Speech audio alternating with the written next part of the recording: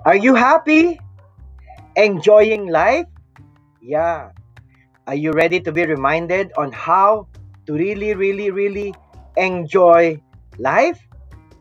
Come on, let's pause everything now and listen and be reminded once more that life is a blessing, that life is to be enjoyed, that life is a gift. All right? So come on, let's listen now and be filled with that spirit. Game na. O, ito ang tunay na game na. Wala, nagkapalpakan tayo kanina. Blooper yung blooper. Ito po ang ating masayang buhay. Bakit nga masaya ang buhay? Kasi kasama natin ang Diyos. Di po ba? At ako po ang inyong lingkod. Ako po si Brother Eng. Eng. Yan.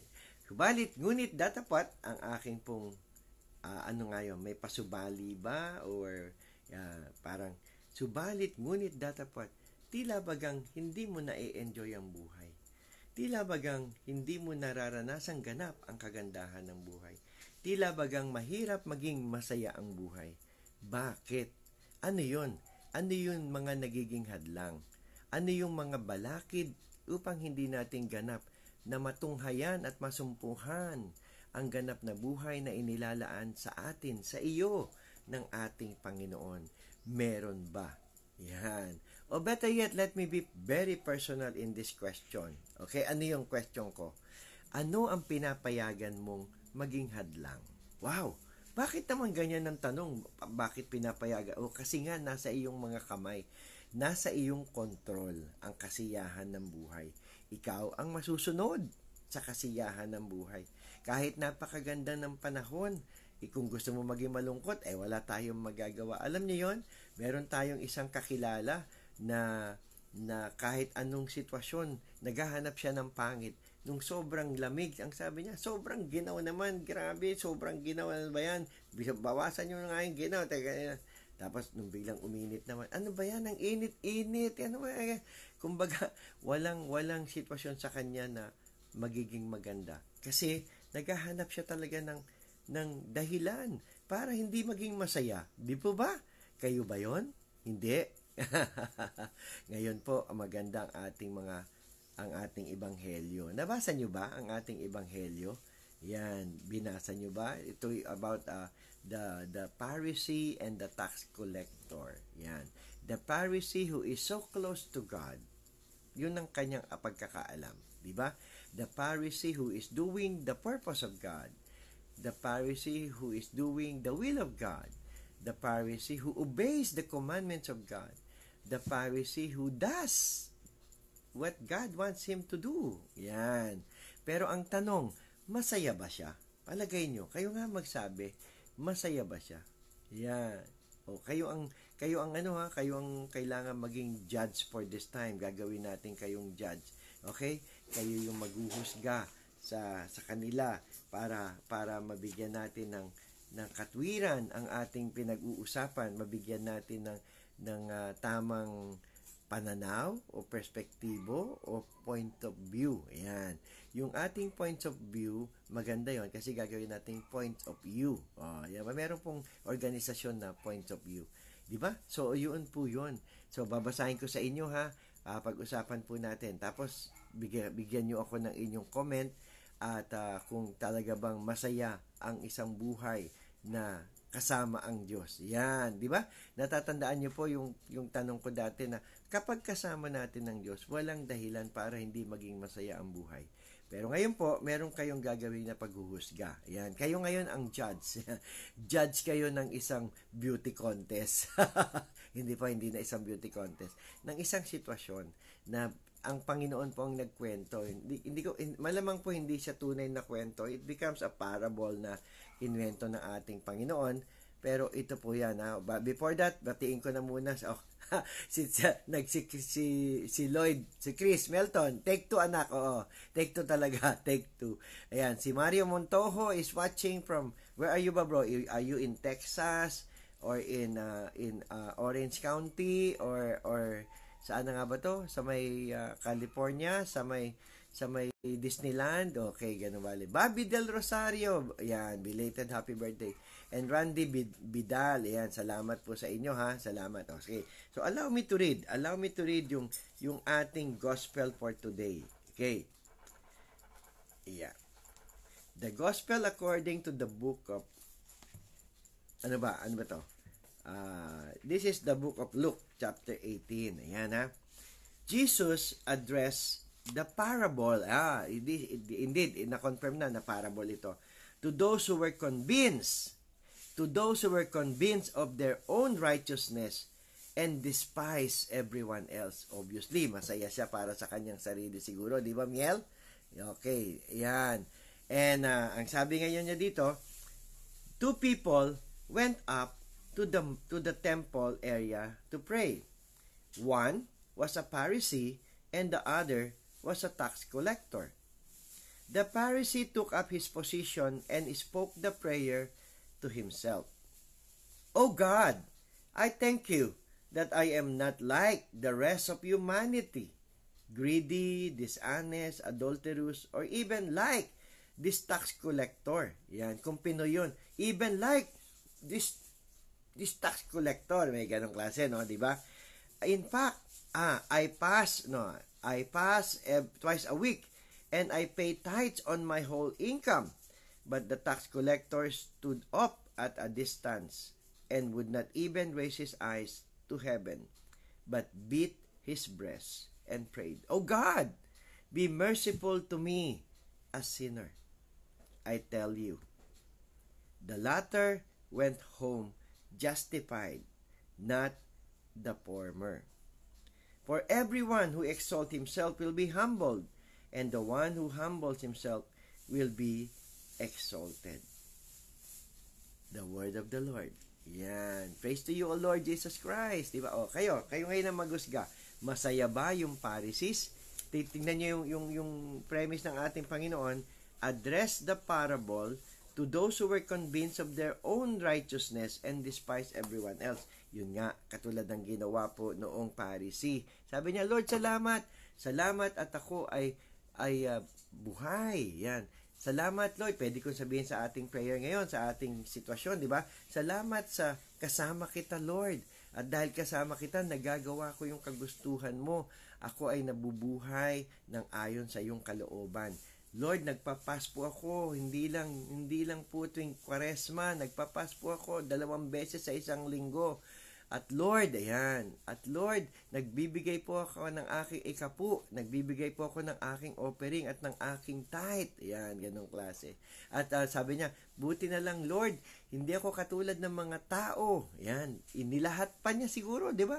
Hindi po ako katulad ng mga tao, greedy, swapang, madamot, mga nangangalunya, mga makasalanan, mga magnanakaw, mga nagmumura. Ayan. Tapos nung nakita niya may tax collector, kaya Pinoy na Pinoy. Hindi po, at lalong-lalong hindi ako katulad niya. Yung tax collector. Di ba? Tapos yung tax collector, kinumpara, ito yung pag-compare and contrast, di ba?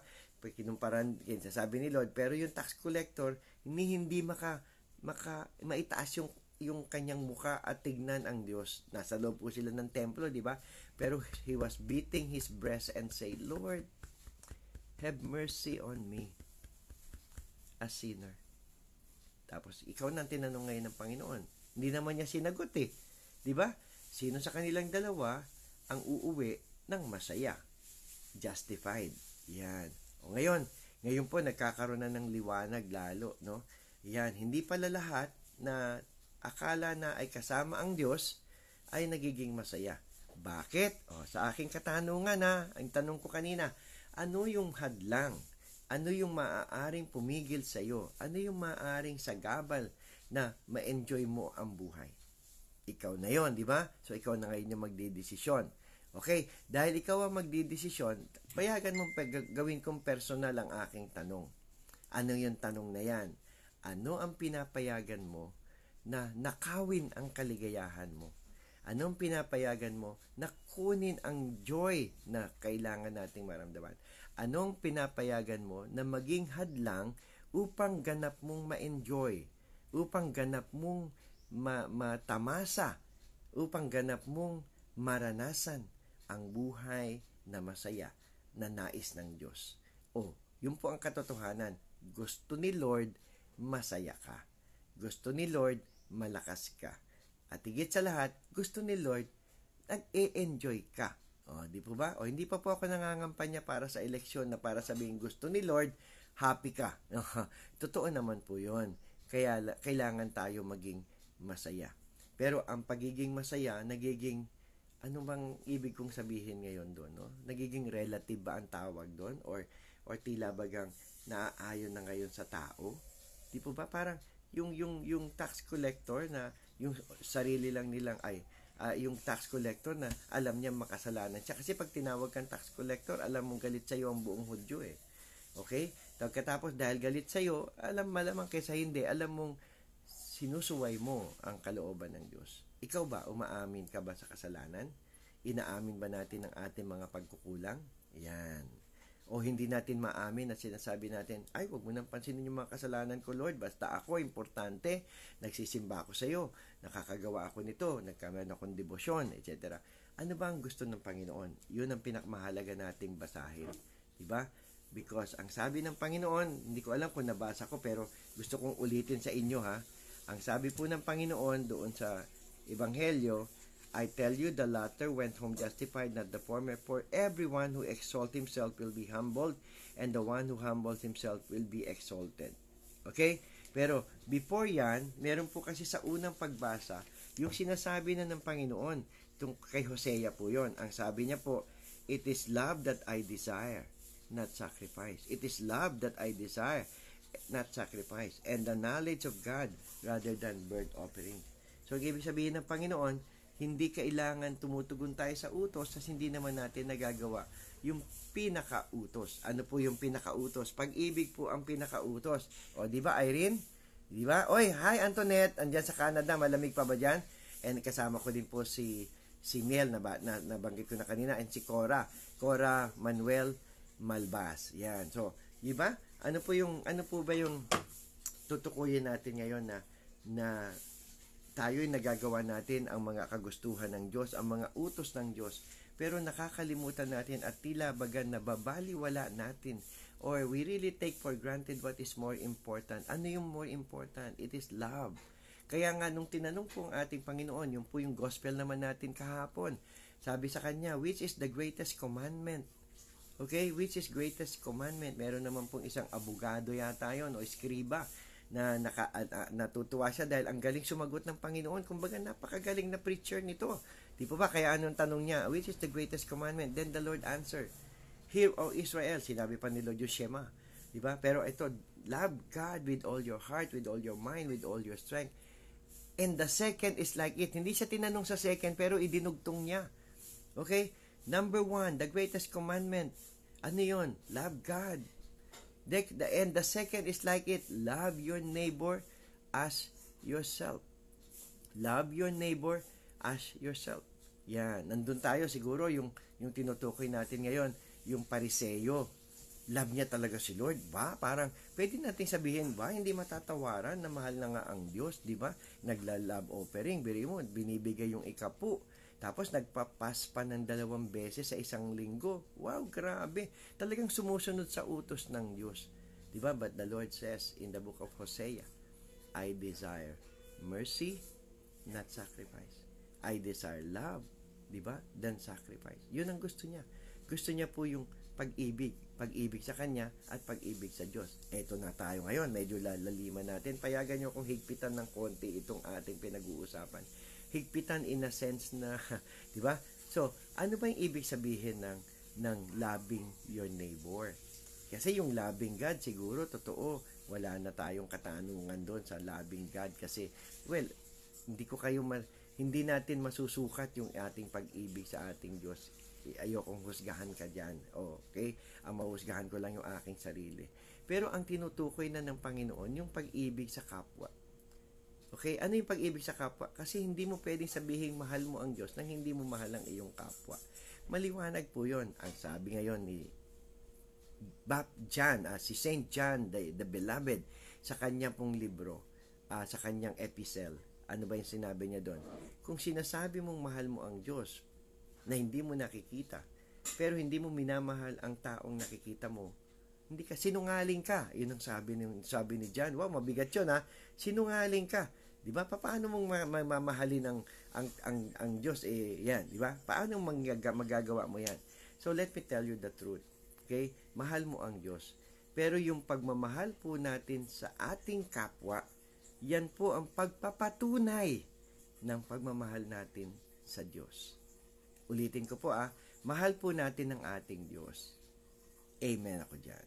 Pero ang pagmamahal po natin sa ating kapwa ay ang pagpapatunay na mahal mo ang Diyos. Huwag ka nang lumayo. Hindi mo kailangan pumunta sa Calcutta at maging Mother Teresa. Hindi mo kailangan pumunta sa gera ng Holocaust para maging Maximilian Kolbe at magpapatay ka instead of another one. No, you don't have to do that. Diyan ka na lang sa pamilya mo. Sa pamilya mo, natutukuyin mo ngayon kung mahal mo ang Diyos. Dahil kung tunay mong mahal ang Diyos, ayan na ang pamilya. Okay? Ayan na ang pamilya. Okay, ang asawa, ang anak, ang magulang, ang kapatid. Mahal mo ba ang Diyos? Yan. Paano natin ipinapahayag ang ating pag-ibig sa Kanya? Yun po ang pinaka-nakakatuwang pangyayari sa atin ngayon. Bakit nakakatuwa? Kasi meron pong nagbigay ang Panginoon ng maliwanag, kumbaga matibay na pagpapahayag kung papaano natin sa Kanya maipapahayag ang ating pag-ibig sa pamamagitan ng pag-ibig natin sa ating kapwa. Diba? Diyan nga sa pamilya, pumapalpak pa Di lalo na sa labas ng pamilya. Diba? Sige, kung maayos na ngayon ng pamilya, saka tayo pumunta sa kapitbahay. Hindi nga tayo makatawid ng ating bakuran para pumunta sa ating kapitbahay at magbigay ng kahit anong pwedeng ibigay bilang pag-ibig. Diba? Kaya yung iba, nakakatuwa. Talagang they are able to give to big charitable institution na kapag bibigay ng milyon-milyon at ilang gaano kalaki ang kaya nilang ibigay, di ba? Pero yan, di ba? Ganun klase. Yung iba gumagawa ng kanilang pagmamahal, di ba? Really by giving. And that is good, that is appreciated, that is honorable. And God says yes, di ba? Pero yun ang tignan natin, yung ating sariling bakuran. Baka doon lang hindi na natin mamahal ang ating Diyos dahil hirap kang mahalin ang iyong asawa.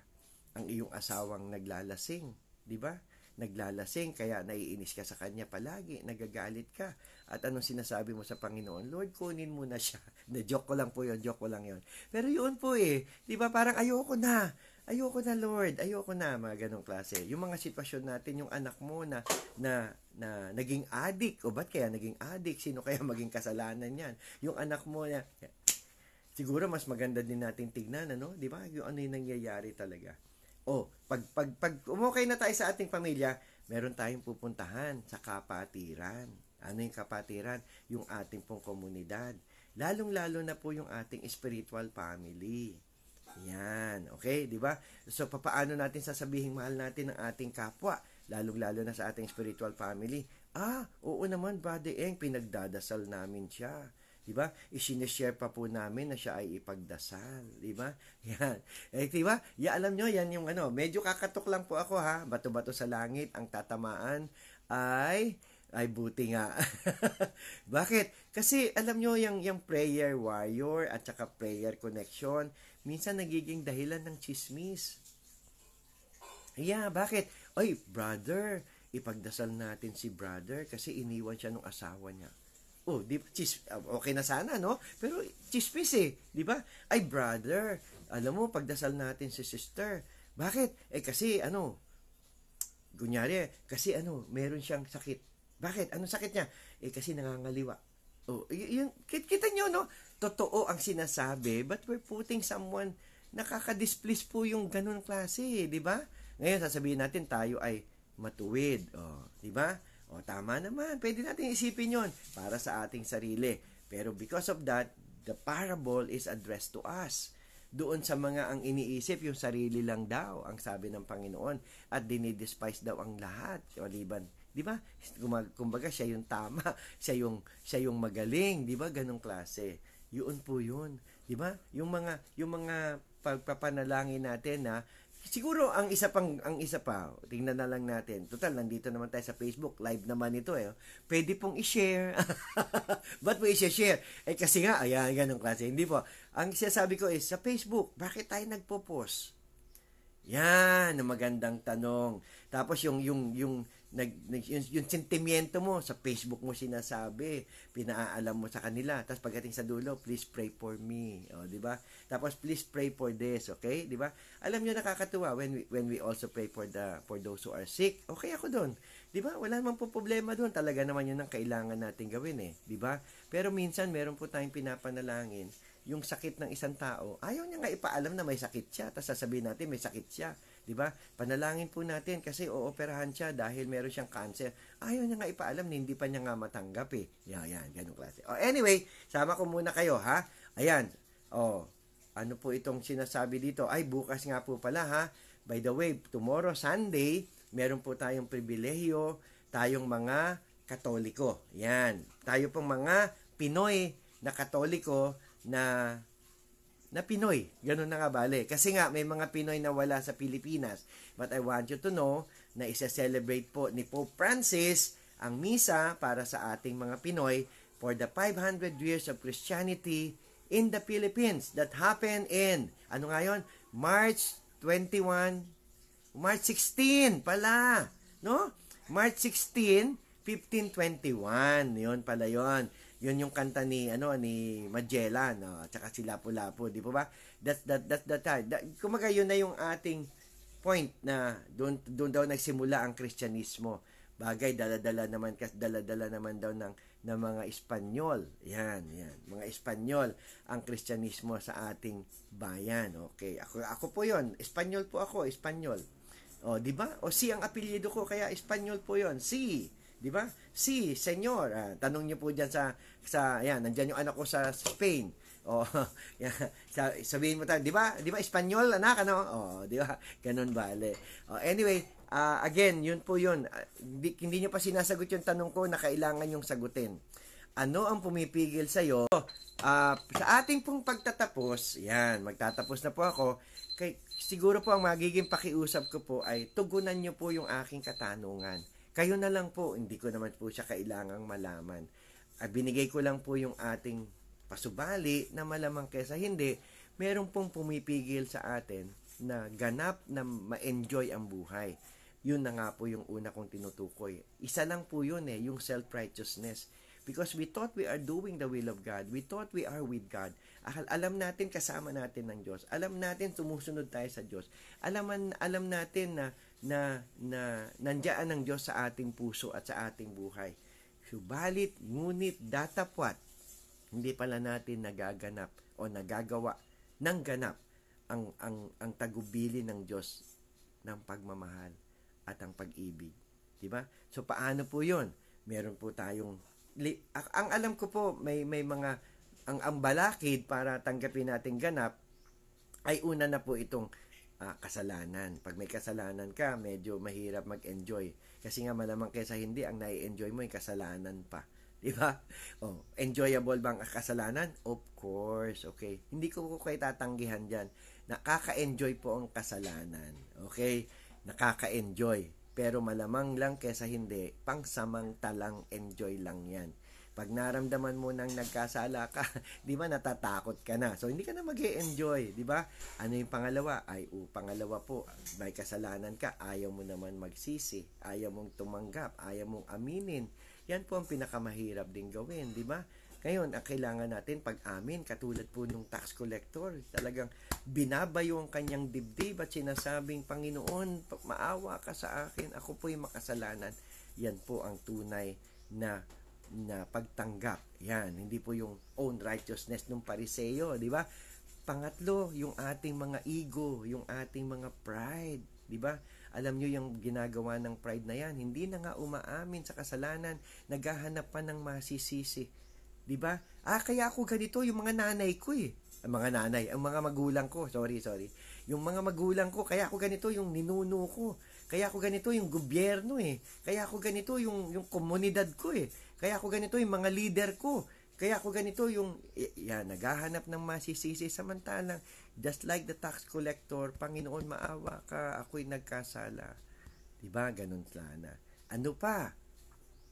Doubt. Nag-aalinlangan. Ayan, pwede nating i-deal yan. Di ba? Madali siguro yan. Kung nag-aalinlangan ka, huwag ka mag-aalinlangan na mahal ka ng Diyos. Okay? Tapos, ano pa? Unforgiveness. Ayan. Nagdadasal ka ng Ama namin. Nagdadasal ka ng Our Father. So, maliwanag doon when you pray the Our Father. Forgive us our sins as we forgive those who sin against us. Kung hindi ka makapagpatawad, ayan, 'di ba? Hindi ka mag-e-enjoy. 'Di ba? Balakid po 'yan para ganap kang magkaroon ng kaganapan ng buhay at para magkaroon ng masayang buhay. At marami pa pong iba. Kayo na po ang humusga sa inyong sarili. Huwag niyo na pong husgahan ng iba, ha? So this time hindi na po tayo maghuhusga ng iba. Huhusgahan po natin ang ating sarili. Okay, ang ating sarili na ano nga ba yung nangyayari sa akin at tila bagang ako ang dahilan kaya hindi ko na-enjoy ng ganap ang masayang buhay. Kasi nasa iyo pong mga kamay yan. Okay, God has created you to be happy and to enjoy life. But it is in your power to choose. You are responsible for yourself. You are responsible for your growth. You are responsible for your happiness. You are responsible for your life. Yes, di ba? Kumbaga po, siguro panghuling kwento ko na lang po sa inyo, no? Nung meron pong nakita akong minsan nabasa ko po pala, isang pamilyang nasa kariton. Nakita ko nga yata sila, hindi ko natuloy matandaan, ano? Pero alam nyo, hindi kayang tawaran ang kanyang ngiti ng pamilya. Hindi lang yung pong tatay na nagtutulak ng kariton, doon nakatira yung kanyang mag-iina. Ilan po sila? 4. May 2 anak, tapos may isa pang aso na tinutulak. Doon sila nakatira sa kariton. Pero, tingnan nyo, no? Masaya siya. Masaya. Yung ngiti, alam ko makikita nyo ang tunay ng ngiti, di po ba? Pero makikita nyo naman yung ngiti na dahil may pera. Kasi nga, akala nila yung kayamanan na nagbibigay sa kanila ng kaligayahan. Subalit, ito pala ang nagpipigil sa kanila o nagiging hadlang o nagiging balakid upang ma-enjoy nilang ganap ang masayang buhay. Sisters and brothers, it's in your hands. Sa inyo ko ibinabalik. Okay? Hindi po ako. Yan. Sinasabi ko po sa inyong katotohanan dahil ang layunin ko lang po palagi ay ang magpaalala, ang mag-remind. I am your reminderer. Diba? Wala naman akong kinikwento sa inyong bago. Meron ba? Wala na. Wala po. Yung mga kinikwento ko sa inyo, alam kong alam nyo na. So, medyo hinahalukay lang natin. Kung kayo po ay nabulabog at nabubulabog, ay salamat. That's another intention that I want to have. Kasi pag nabulabog ka, ay mag-iisip ka. Pag nabulabog ka, di ba? Pag nag-isip ka, lalapit ka sa Diyos, magtatanong ka.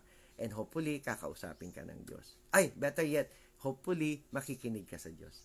Amen?